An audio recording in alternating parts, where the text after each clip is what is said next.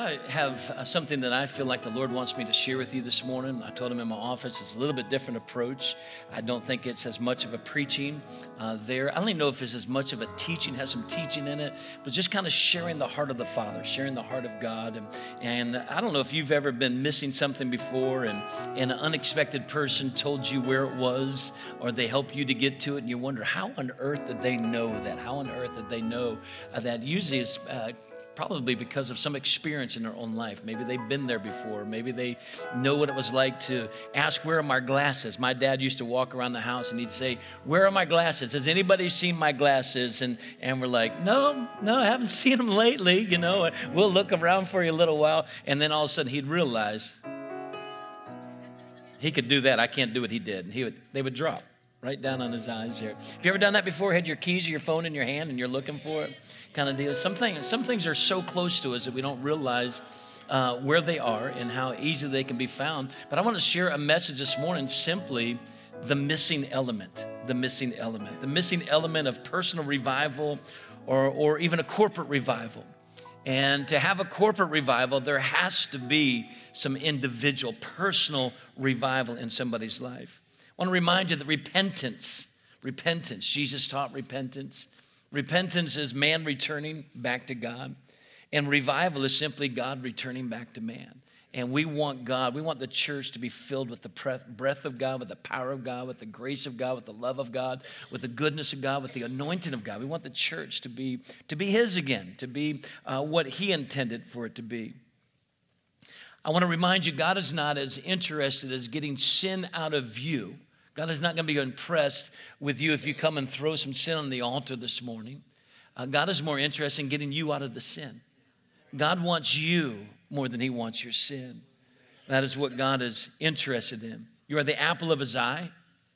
You're His creation in His own image. It is His blood that was shed for you, for the remission of your sins, for the redemption of your life. All of your debts have been paid. All of your debts have been paid. Therefore, it's settled. God values you. God values you. Now, you may say, I'm not worthy. Well, that's not true. Worth is a dimension of, it's a design of value. You are very valuable to God, very valuable to Him. You are more so valuable than you realize. There's a lot of God that has not been revealed or seen simply due and because of abortion or suicide or a reckless murder, that people have killed people and taken things out. The enemy came to kill, steal, and destroy. And you and I are the living image of God. We're the vessels, we're the carriers, we're the Levites, if you would, the carriers of the Ark of the Covenant of God. You're special. You're His holy temple. You know, I've seen in this region many people lose their houses, lose their vehicles, lose their sheds, lose different habitation place or storage places, and it affects them. Some might lose more than others. Some might lose seemingly less, but nevertheless, they valued it. Why? They paid for it. They invested into it. I want you to know that God paid for you. God invested into you. God sent His Son, the blood that we just partook of, the bread that we just shared. He was the temple in His time. He was the temple of God, Jesus was. But now it's you and I. And some of us may not be any more bigger than a tool shed. Some of us may not be anywhere comparative to a mansion.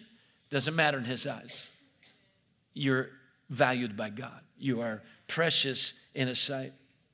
Each morning at our home that I'm able to be there, once the children have awakened and have started to file in and come out into the living room, they congregate in Gretchen's little corner. I call it Gretchen's corner.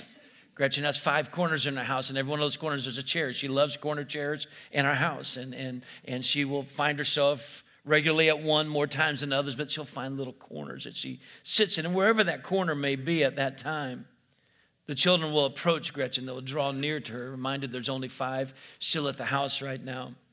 But the first one will find the armchair. The next one will sit on the ottoman, and maybe the next one, if there's enough room, will join at the ottoman. One might kneel or sit on the floor.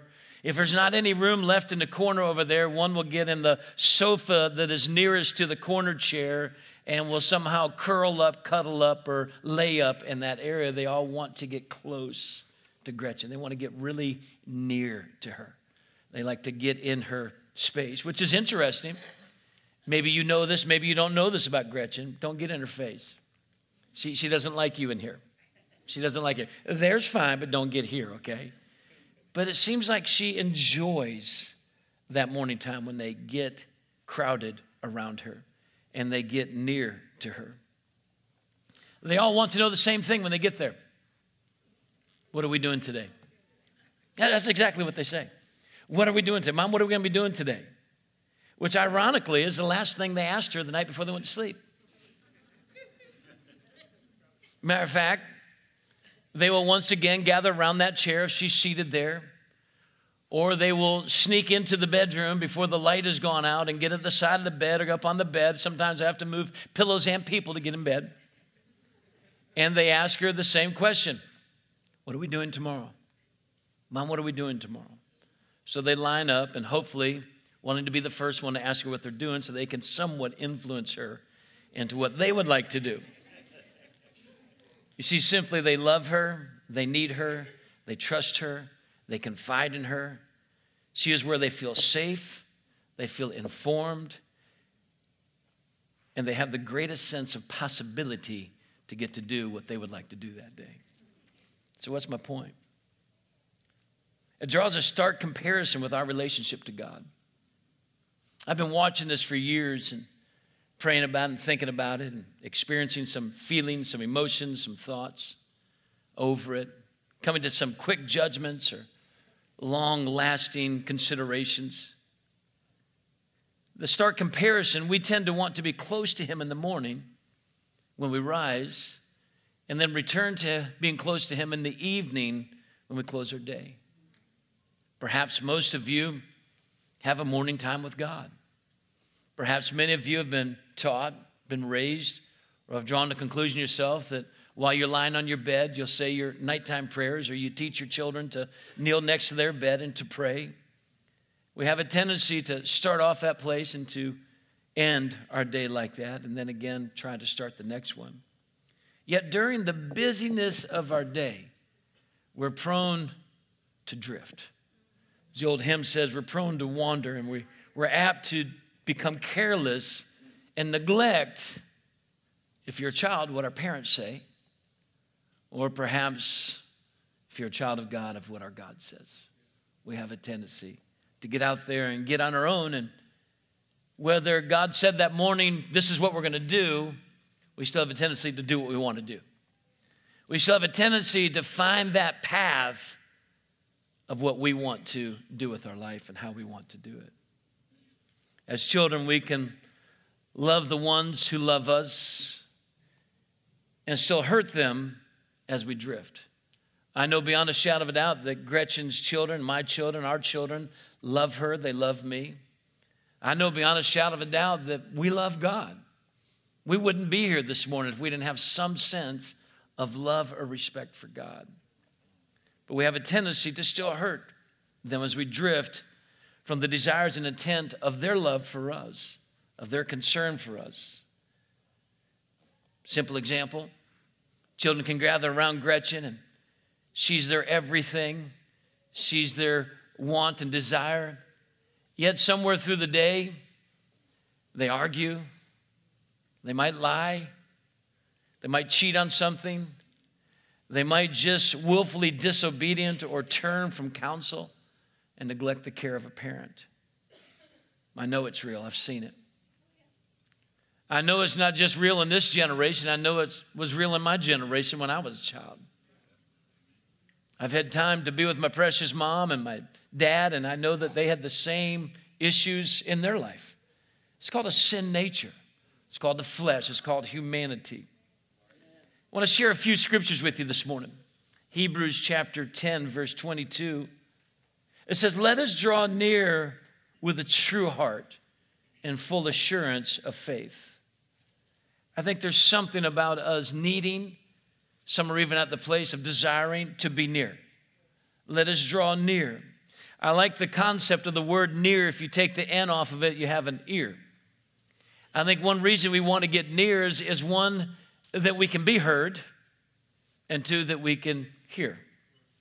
I think we ought to make it with the priority and desire that we get close so we can hear more than we get close so we can be heard.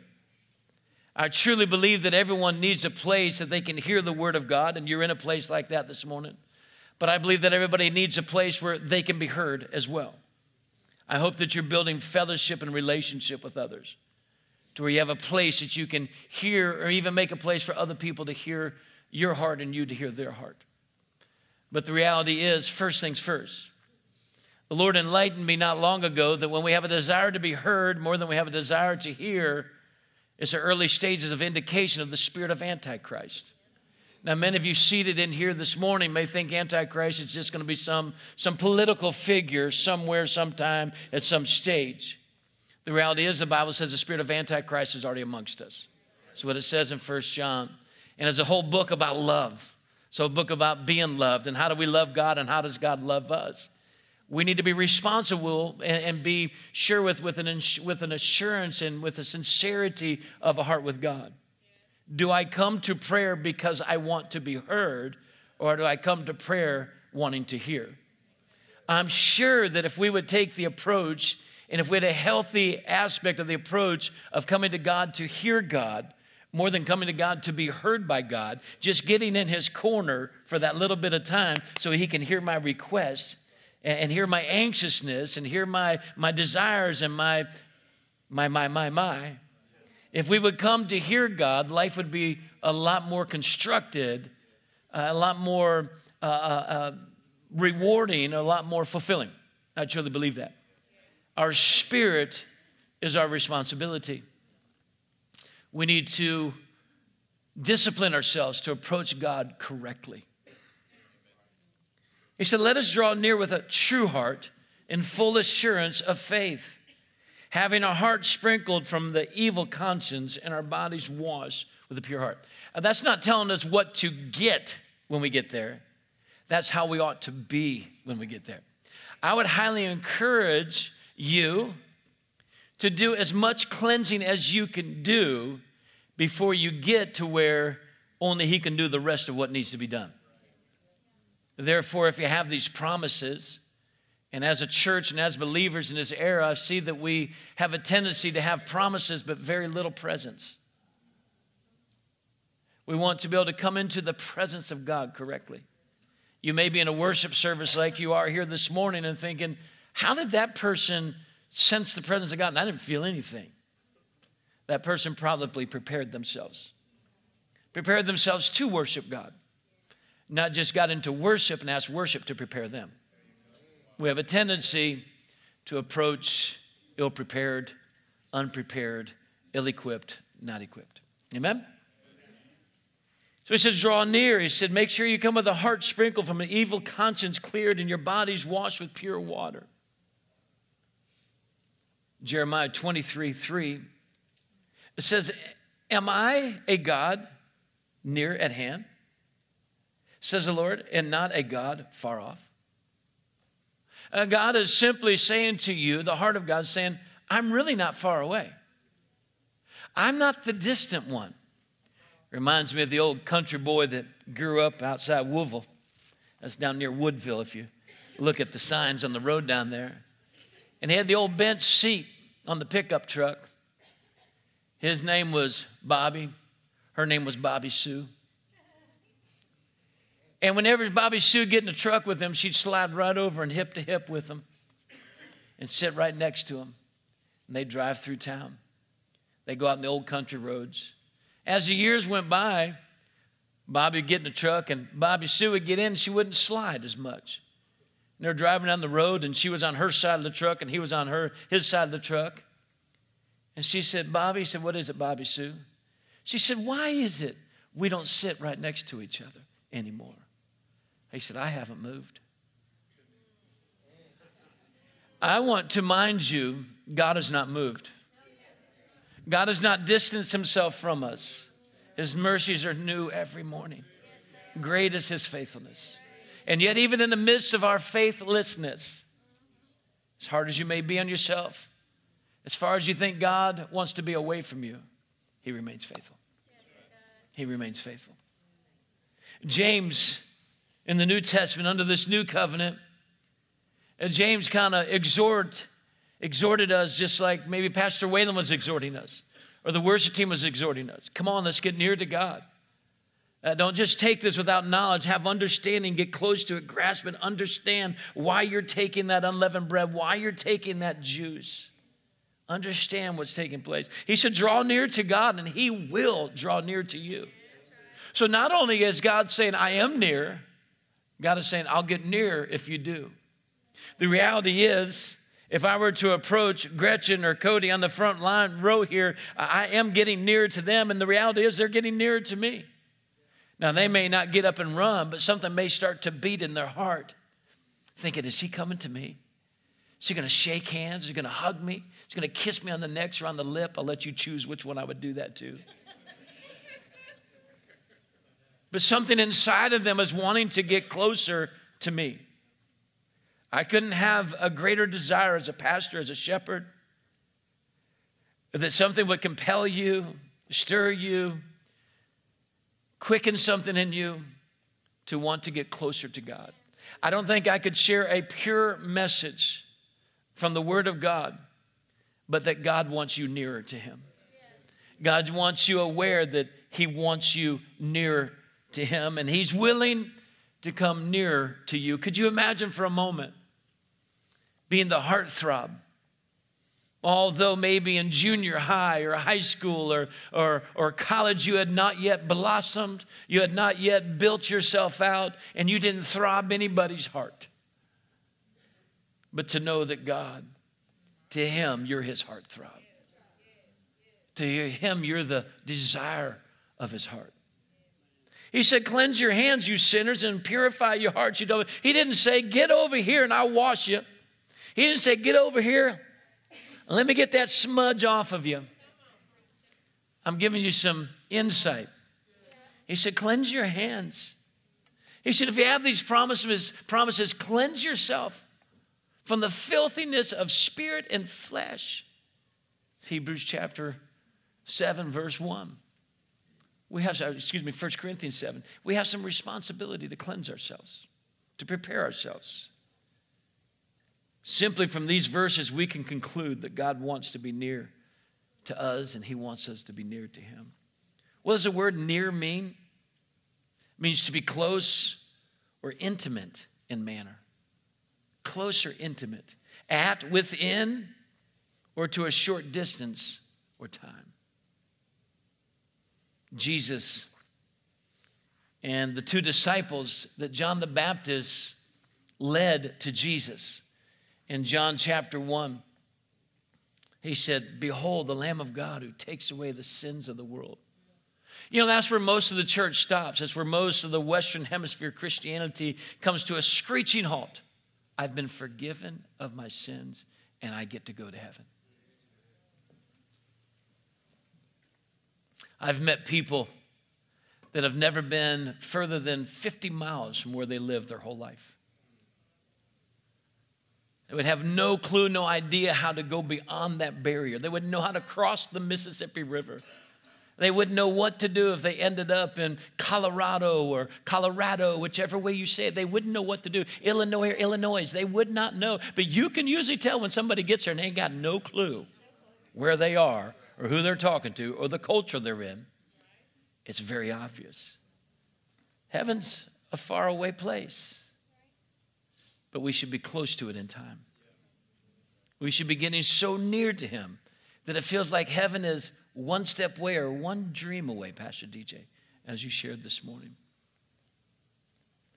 Jesus said to them on the second day, John the Baptist simply said, behold the Lamb of God. Sin issues taken care of, now behold him. You see, our relationship with Jesus is not merely to be forgiven of our sins, but to experience the Emmanuel, God with us, an intimate, personal relationship with God. That second day, they left John, and they started following Jesus, and Jesus could sense the nearity, the proximity of closeness. He could sense the desire, the interest, and he turned around. Could you imagine being able to turn the interest of Jesus as they were getting nearer and nearer to him? And he said, what is it you're looking for? What is it you desire? And they said, oh, we want to know where you dwell. You see, to be near is one thing, but the nearness is to get to the intimacy of being inside of. Matter of fact, the best passage of scripture I could think of for intimacy and nearness to Christ would be John 15. I'll leave that for your home study. I'll leave that for your personal journey, but he wants you to abide with him. He wants you, listen to me, he wants you to dwell with him, not just go to dwell with him. Isaiah chapter 12, verses 1 through 3. And in that day you will say, this is Isaiah speaking on behalf of God. He's communicating the heart of God of what the people of God are going to say. God already knows what you're going to say.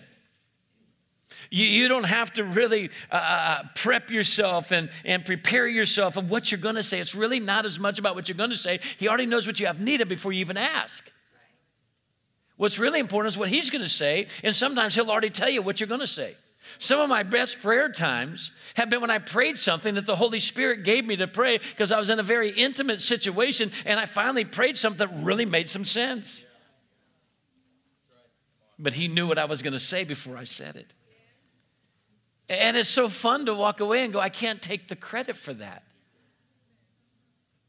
But it's because of the nearness that I was experiencing with him. He said, in that day you will say, the Lord is telling the people what they're going to be saying to the Lord. I think he knows a thing or two. I think he has some great understanding and knowledge. As a matter of fact, I think he knows what you and I need tomorrow and even on that day, whenever and whatever that day is. He said, this is what you'll say. You say, oh Lord, I will praise you. Though you were angry with me, your anger is turned away and you comfort me. Behold, God is my salvation. I will trust and not be afraid, for Yah, the Lord, is my strength and song. He has also become my salvation. Therefore, with joy, you will draw water from the wells of salvation. After being saved from the hand of their enemies and from the wrath of their God, the children of Israel will once again praise the Lord.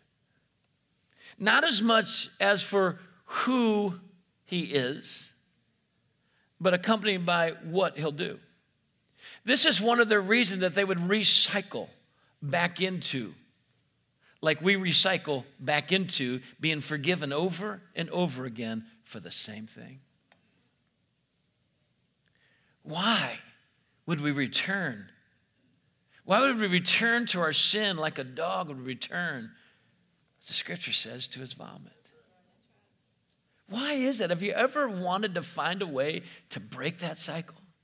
Find a way to come out of that. If you find yourself 20 years into this, 40 years into this, 10 days into this, whatever it may be, continually recycling yourself back into the same ruckus, the same rubbish, the same trouble that you're in before, going back and having to ask him to forgive you over and over and over again. Have you ever found yourself there? That's where the children of Israel were. They would get close to God. They would praise him, hallelujah him. They would fight for him. And then all of a sudden they would drift away and think that they could still do it in their own strength and in their own power and that they didn't need God. Psalm chapter 6, verse 1. O Lord, do not rebuke me in your anger.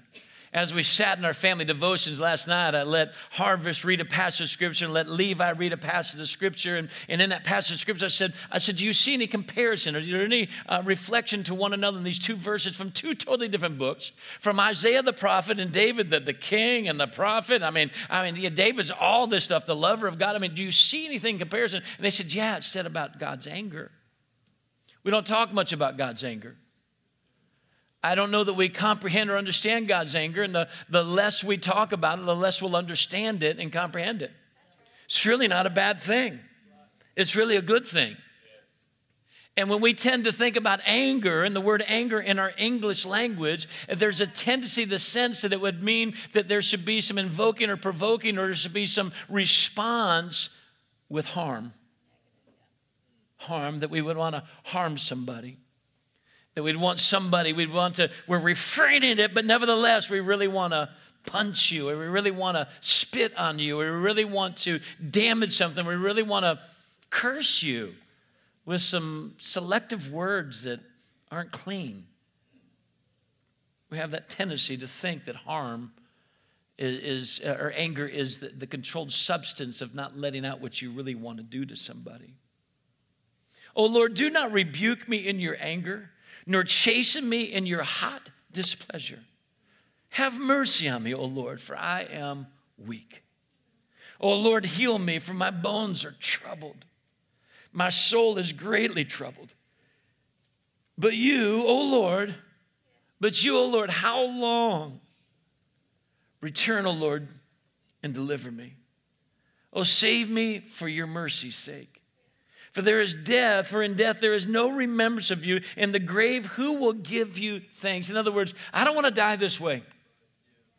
I want to die until I've expressed my love for you and my need for you and acknowledge that I have caused you to be angry.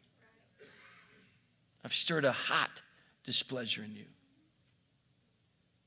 I am weary with my groanings. All night I make my bed swim. I drench my couch with tears. My eyes waste away because of grief. It grows old because of all of my enemies. Depart from me, all you workers of iniquity. For the Lord has heard the voice of my weeping. The Lord has heard my supplication. The Lord will receive my prayer. Let all my enemies be ashamed and greatly troubled. Let them turn back and be ashamed suddenly. David is expressing his own heart to God. We know David, according to Scripture, is a man after God's own heart. So as he was approaching God and his heart was approaching the heart of God, we can deduct from that God doesn't want to punish you. God doesn't want to be angry at you. God doesn't want to harm you. God doesn't want you to pay for it. As I told you earlier, it's paid for. No, you need to hear me. It is paid for. All taken care of. Even before you did it, it was paid for. Here is a question I have to raise. Is it possible to make God angry at us? Both David and Isaiah make the statement of God being angry. Pretty evident that God is angry. One's speaking on the behalf of God. One's after the heart of God. One's been around this circle a couple times. The other have been around it for generations, coming back again and again. So let's look at the word angry. I'm going to teach you a little Hebrew. Aneph. Not enough. Aneph. A-N-E-P-H. Now you know Hebrew.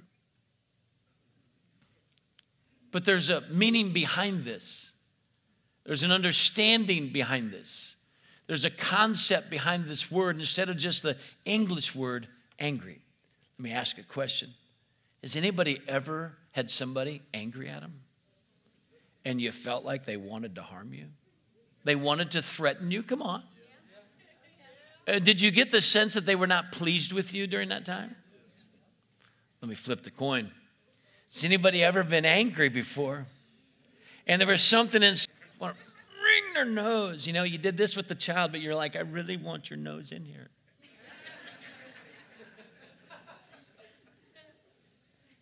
1 Kings chapter 11, verse 9. And the Lord was angry with Solomon, because his heart was turned from the Lord God of Israel, which had appeared unto him twice. Now, let's look at this. Let's get a little understanding here. If you know anything about Solomon, he's of the lineage of David. He's been blessed greatly by God. Matter of fact, just a few things. You really can't blame the Lord in your mindset for being angry with Solomon. God appeared to him twice. He gave him vast wisdom, wealth, and power. And all he asked in return is, did he keep a couple of commandments? That's all he asked. Can I just abbreviate a little bit here? All Jesus and God have asked of us is to keep 2 commandments. Matter of fact, he knew we'd be through A, D, H, D, D, D, H, Q, and LB and all. He knew we'd be all that stuff. He knew we'd be all of it. We're all 26 stacked up somewhere. Letters in the alphabet. He knew. He said, I know what I need to do. They're going to have a very short attention span. Very short. So I'm going to take the 10 commandments. I'm going to turn them into 2. Because if you study the 10 commandments, it's really the nature of God. It's just who he is. How he would and how he wouldn't. What you should and what you shouldn't. That's bottom line what it is. It's just nature. Nature of God. So Jesus comes along, God on earth, and he says, here you go. Here's the 2 commandments. Not that they're not all still intact. Not that they're all not still right and true. But here's how you can remember them. Love God with all of your heart, soul, mind, and strength. And love your neighbors, love yourself. This is how you should treat God, and this is how you should treat others. And I don't know about you, but I still struggle with 2. I do. I still struggle with 2. Matter of fact, the reality is I struggle with 1. I don't struggle with loving you. Because if I'm not loving you or them or whoever, it's simply because I'm not loving him. So really the 2, because the second is like the first, he said, even for you that were born in the new covenant, I'll just make it 1. If you love God, you will love others. Amen? You say, well, that's not possible. Well, the scripture says all things are possible through Christ who strengthens you. And if you and I do life through Jesus, we'll be doing life right. Amen? So the key is don't let anything get between you and Jesus. Don't let anything get in between you and God. Amen?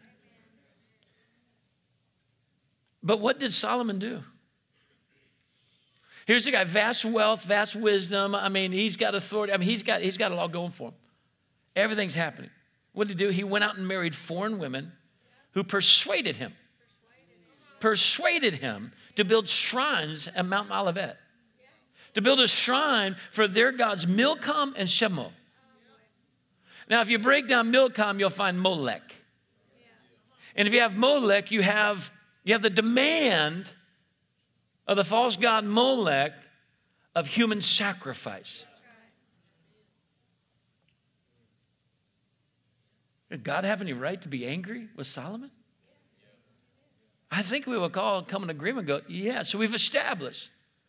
I mean, I've seen books written, God's not mad at you. I get the concept when you read back behind it, but don't put something out front to build a picture that can bring some confusion. And don't take away a part of God that God is. God is wrath and God is love. God is heaven. God is hell.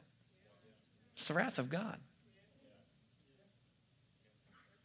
It's the decision of God. And he's done everything and provided everything to keep us out of hell. To keep us out of hell. You can't really blame God for being angry. If you were God or even mom, would you be angry? Remember the corner? Children, they come and they gather and they come and they gather and then they wander and then they go. It's kind of our human nature.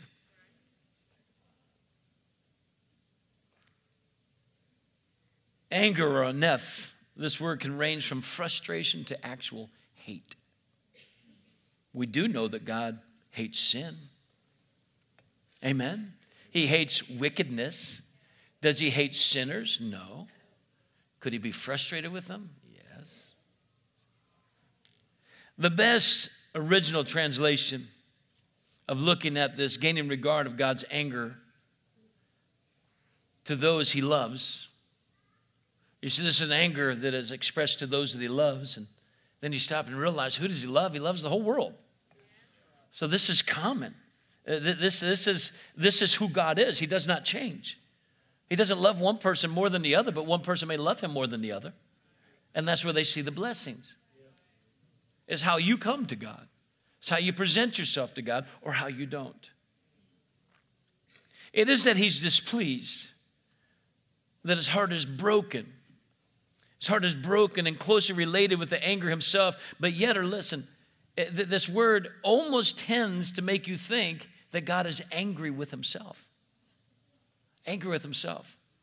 But remember, he told us to love your neighbor as you love yourself. God loves himself. God's self is committed to his self. God is God. Cannot change and cannot lie. So in essence, he's not angry at himself. That's what you tend to believe. He's not angry that he created man. There's a greater sense even beyond this of what his anger really means. The best origin translation is that of a snorting camel. Yeah, the Bedouins over there, the farmers and the sheep herders over there, they have camels. They travel on camels, and I've seen a camel snort before. We took a team to Israel. So many people wanted to ride the camel that they had the little camel riding area over there. I didn't get to ride a camel. I've been there twice, didn't get to ride a camel. I'm going back to ride a camel one day. But I saw a camel snort one time on somebody who couldn't keep their balance. It's like, not another one of these Americans trying to ride a camel. You know what I'm talking about? I won't even go into the rest of the descriptive of it. A camel will snort when it is frustrated or angry.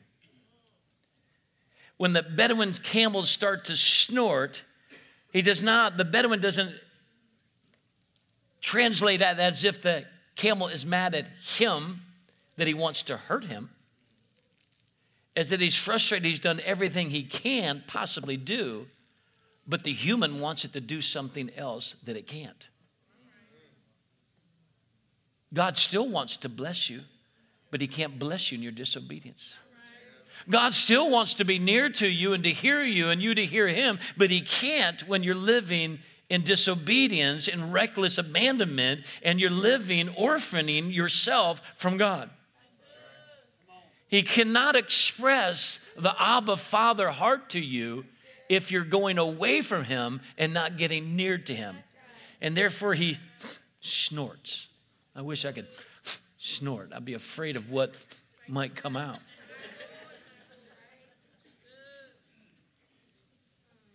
So simply there's a frustration. Doesn't want to cause him harm, but he's frustrated. Years ago, the Lord, through someone who discipled me, shared a definition that has somewhat shaped my life, and now I see why and how it did without me even knowing.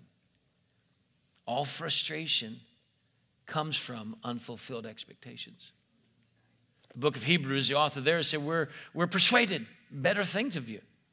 You should not neglect so great of a salvation. You shouldn't let yourself drift away. You should draw near to God with clean hands and a pure heart. We shouldn't just keep coming to God as paupers and as beggars and filthy and wretched and just saying, fix me and give me new garments again. And then we throw them down and we go waste those. It's this ongoing, perpetual prodigalism. We have been praying in this house for years now for prodigals to come home, and our mindset is that of the one who's not here yet. And we're missing the opportunity and the reality that maybe they're here, but we think that they're close to God because they're in church. I think there's prodigals or prodigality in the house. Is that we keep coming and changing our garments and returning to the pig pens. Oh, it might be a different address. It might be a different activity. It might be a different time of the week. But nevertheless, our garments are stained. And we have this sense come to us, I'm not doing too good. I'm not right. I need to go and ask the Father to forgive me. And even to tell him I'm not worthy of it. But he's already told you, you are. So what's the cause of frustration? Why would the camel snort? Why would God be angry? Cause of frustration is a feeling of helplessness. Not that you can't help me, but I can't help you. I have people sit in my office over 34 years. And they come to want me to hear what they're going through and wanting to hear what they want to hear. Now, I'm on a minuscule comparative to him. Minuscule. We all have a tendency to find somebody who agrees with us about something, which turns into everything. And there's this sense of frustration. I know as a parent, I know as a friend, I know as a pastor, there's a sense of frustration that I can relate to and understand by just a little bit what God must really feel like and how much snorting there might be, not snoring, snorting there might be going on in heaven. Because God feels helplessness. He feels, I can't help you. You don't want the Holy Spirit. You don't want to worship in the Spirit. You don't want to pray in the Spirit. You don't want to be baptized in the Spirit. You don't want to be obedient to the Spirit. You don't want my help. But you're saying, help. But you don't want it. I wish somebody here could snort.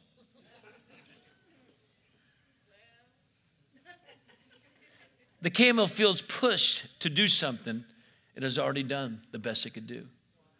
And we come to God and we push him. And we push him. We're like, well, maybe if I get baptized again.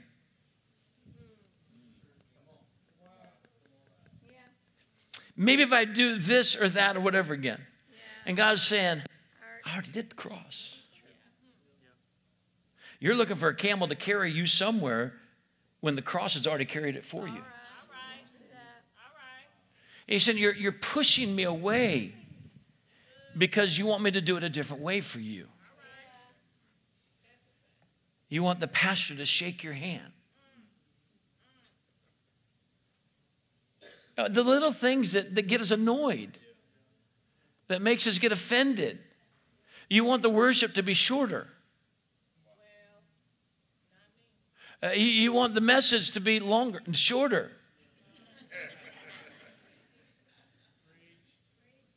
But even the word frustration falls short of explaining God's sense of anger. I mean, that's just a good start of an understanding. I'm going to give you something so descriptive it might be painful. As I said, our English word anger seems to carry the sense of wanting to cause harm.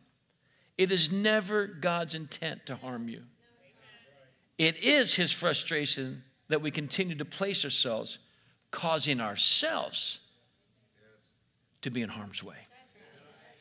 God does not want to harm you, but he wants to keep you from harm. But yet when we keep doing things, it's kind of like the Apostle Paul. The very first thing Jesus said to him, he said, who are you, Lord?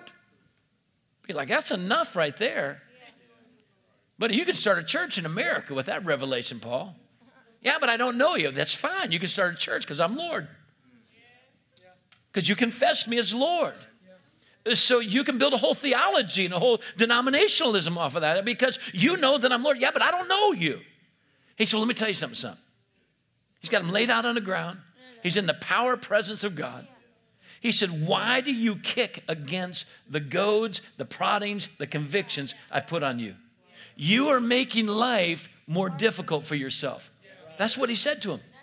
He said, you're making life more difficult. If you would respond to my convictions, if you respond to those nudgings, if you'd respond to my leading, he said, you would not be in the guilt and the shame that you're in. It won't take you 14 years on the backside of the desert to get this stuff out of you, but you've kicked against it, you've resisted it, and you kept trying to do it by educating yourself to another religious level, by putting yourself in another position that man could praise you and honor you. You kept building yourself up, and I had to knock you down. You don't understand, Paul. You're making life more difficult on yourself. Could that possibly be the situation with us? Think of it this way.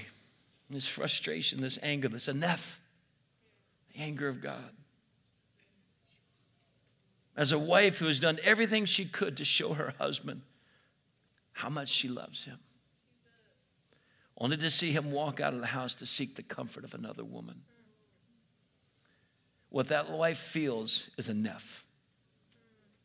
She doesn't feel enough. She feels enough. Yes, she feels anger, but she also feels hurt, heartbreak, frustration, sadness, grief, rejection, and even fear. I would never do this, but I promise you there are women sitting in this sanctuary that goes, that was it. It's still it. Still messes with my life every day. That's what she felt. So what's your point, Pastor? That's how he feels. When we go out to find comfort in something other than his Holy Spirit, something other than his presence, even to have our pity show or to have our pride parade or whatever it may be. We try to find acceptance and approval, and we try to accept this sense of adoration that we're special in someone or something other than him. That's what he feels. Now, you see, this is the missing element. Godly sorrow. It's a missing element in the church at large, church at small. That we don't understand what our sin, what our disobedience, what our pride, whatever it may be, you could make the list as long as you want. We don't understand how it makes him feel. And that helplessness. I've done everything I can do. I can't do anything else. It's been done. Yes, I'm angry. I'm frustrated. I expect better things out of you. It hurts. I'm heartbroken. I created you in my image. I've got such great plans for you. I want to spend eternity together. I don't want a divorce. And then you're going to say it's me that is distant from you. You're going to blame it on me. You're going to make it look like there's something wrong with me. Then you're going to find some other wind of doctrine and some other way of trying to find a way to me and build your own Tower of Babel. I can't. It won't work. My love is the expression. My anger is the expression of my love. How vast it is for you. If she truly loves her husband, she wishes him no harm. Now, that may hit another level of somebody. I understand that there's people inside, and I'm using a real-life situation, but the reality is the Word of God is still the Word of God, and the principle of husband and wife is in the nature of God himself, and we are to be the bride of Christ. It's nothing we should tuck under the rug and push to the side. It's reality. And then to find that today you say, well, it did hurt. I was frustrated. I was angry. But I did wish him harm. Or her. There's nothing wrong with that. Not if you're able to acknowledge it. And to go, oh, I kept feeling I was supposed to pray for them and for their salvation and for their healing and not talk about them and not tear them down. Oh. Today you can love more like God. It's a beautiful thing.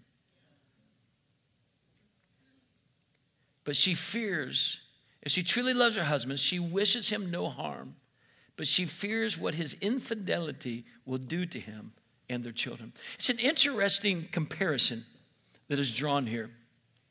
And I gathered this from Haim. He's a Jewish guy that studies the Hebrew, and I pulled some of this out. But it's interesting that the comparison would be that God would say, I'm the wife, and you're the husband. Yeah. You see, this is what he did. Jesus became a man. So he could experience what you and I are experiencing, and he could conquer and achieve and accomplish and fulfill and prove to us that with me, you can do this. With me, this can be done. I know what you're feeling. I've felt every infirmity, every pain, every ounce of whatever you've gone through. I have that feeling. I know what that's like. But God is literally saying to you and I I don't want you to be harmed. I don't want you to be hurt. I don't want you to be disappointed. I don't want something to happen to you. Now watch this. Or even our children. I have sat with husbands and wives that have wept in my office. Wept. Not over the divorce as much as over the children. What's going to happen to them? How's this going to affect them? Now you look at the church. Now you look at all this segregation in the church. We have so many gospels and so many doctrines and so many theologies and so many that we can't even see eye to eye with one another. And we're supposed to be brothers and sisters. You see, because there's been many men and women, preachers and prophets and prophetess and evangelists, or possibly even church members and Bible study leaders and mentors and disciplers and teachers and all that stuff that didn't know and understand the love of God. Because we get angry at people, we go start a church somewhere. Because we get angry at this, we go and do it a different way. When that anger is just a sense of frustration of how do we get this ironed out, we go to the cross. But we put God in the picture, not just as an answer, but we put God in the picture. How does this make you feel when I'm gossiping about somebody, to somebody, about somebody that was about something? You see, we need to have the sorrow of God in our lives. How does it affect me? Not as much as how does it affect him. Bottom line, our displeasure to the Lord breaks his heart.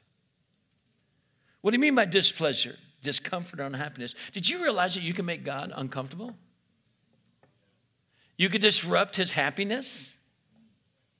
I think about God quite often. I'm like, what kind of days he have? And I ought to praise him all day long because I'm sure there's a lot of people that aren't. Romans chapter 4, verse 11. Pastor Joel, you can join me. Thou art worthy, O Lord, to receive glory and honor and power. This is in the King James. For thou hast created all things, and for thy pleasure they are and were created. Did you hear that? All things, meaning all things, 6,000 years worth of creation, everything created by God was created for his pleasure. I want you to realize something. All things includes all people. We're created for his pleasure, not for his displeasure. God didn't say, you know what, I want to create something that's going to hurt me. Something that's just going to agitate me and irritate me. But day after day, we invent or create atmospheres that agitate and hurt us. We listen to things that irk us and we disagree with and we get angry at. God didn't create things but for his pleasure. It says in Hebrews chapter 11, but without faith, it's impossible to please God.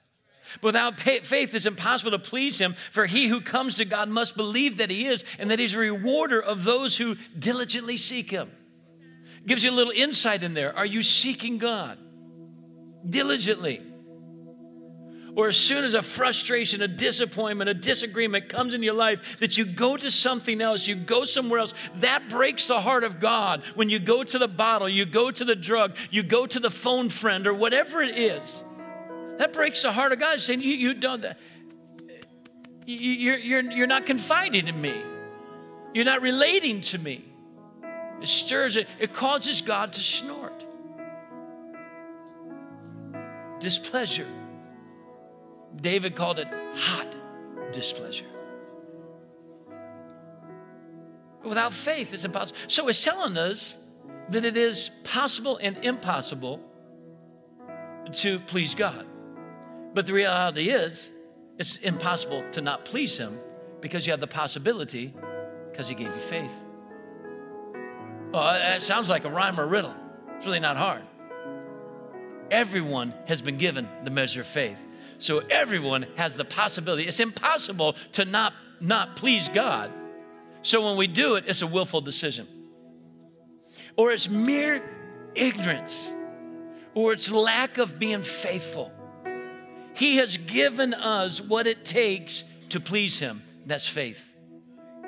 Put your trust, put your hope in God. That's what faith is.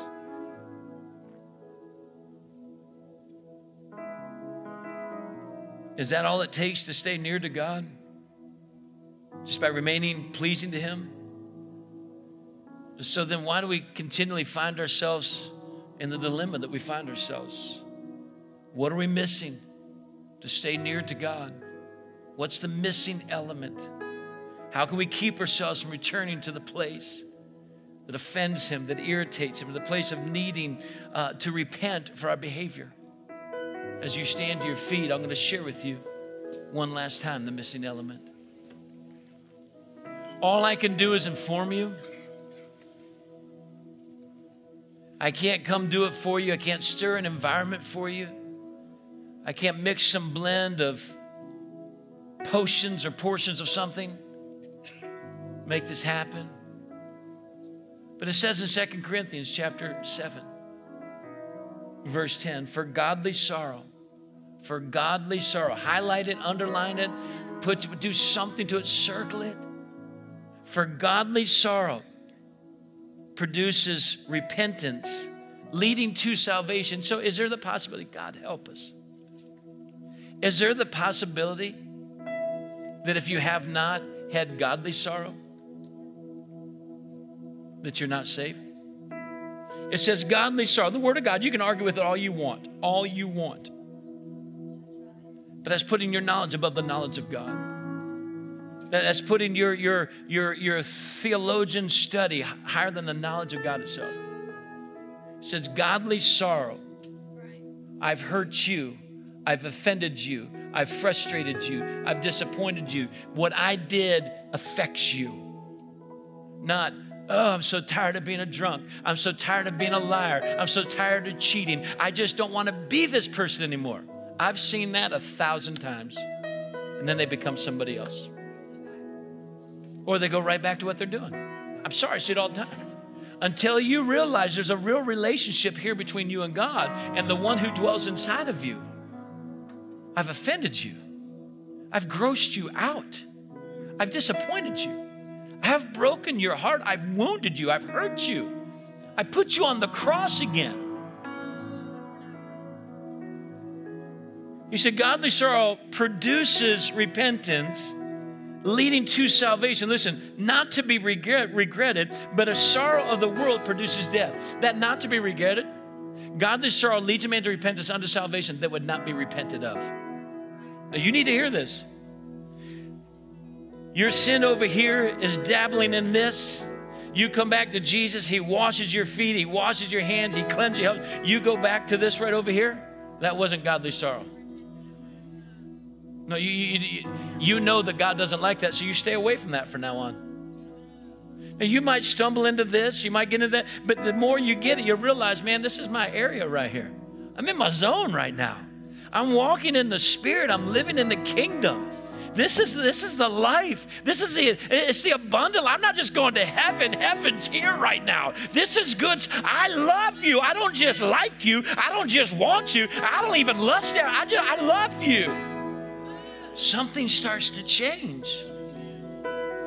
The glorification of transformation. You start to become more like Christ. He said, you won't regret it. I could not tell you how many people I've met that regret turning their life over to God. I mean, literally are bummed out at the 2 years that they lost of being a party animal. No, there wasn't godly sorrow. There's worldly sorrow. You know why those people got saved and the salvation they did? They got caught. They got caught. You've been gambling and you've been doing this and you've been doing that. And they come, that's worldly sorrow. It's kind of like the rich young ruler. He had worldly sorrow. Jesus goes, sell everything, man. Give it to the poor and then you can follow me. You got to get rid of that stuff that you accumulated in the world. You got to lay it aside. And the guy said, I got way too much to get rid of. His worldly sorrow caused him to walk away from Jesus. His godly sorrow would have let him throw everything to the side and sell out for Jesus. Oh, what Pastor DJ said, today's a new day. Once you come up here thinking you've got to go through 5 years to get out of what you've been in, you can come to Jesus in a moment there, in a moment's time. Therefore, if any man be in Christ, new creature, old things pass away.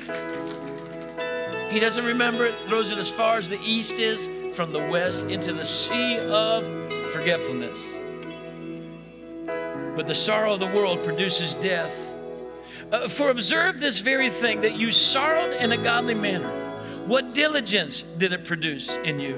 What clearing of yourself, what indignation, what fear, what vehement desire, what zeal, what vindication. In all things you proved yourselves to be clear in this matter. He said, if you really repent, you'll be on fire for Jesus. If you really turn to God and you get the heart of God, He will set you ablaze. He will awaken you. He will revive you. He will restore you. He'll replenish you. It will be a night and day difference when you turn to God with godly sorrow.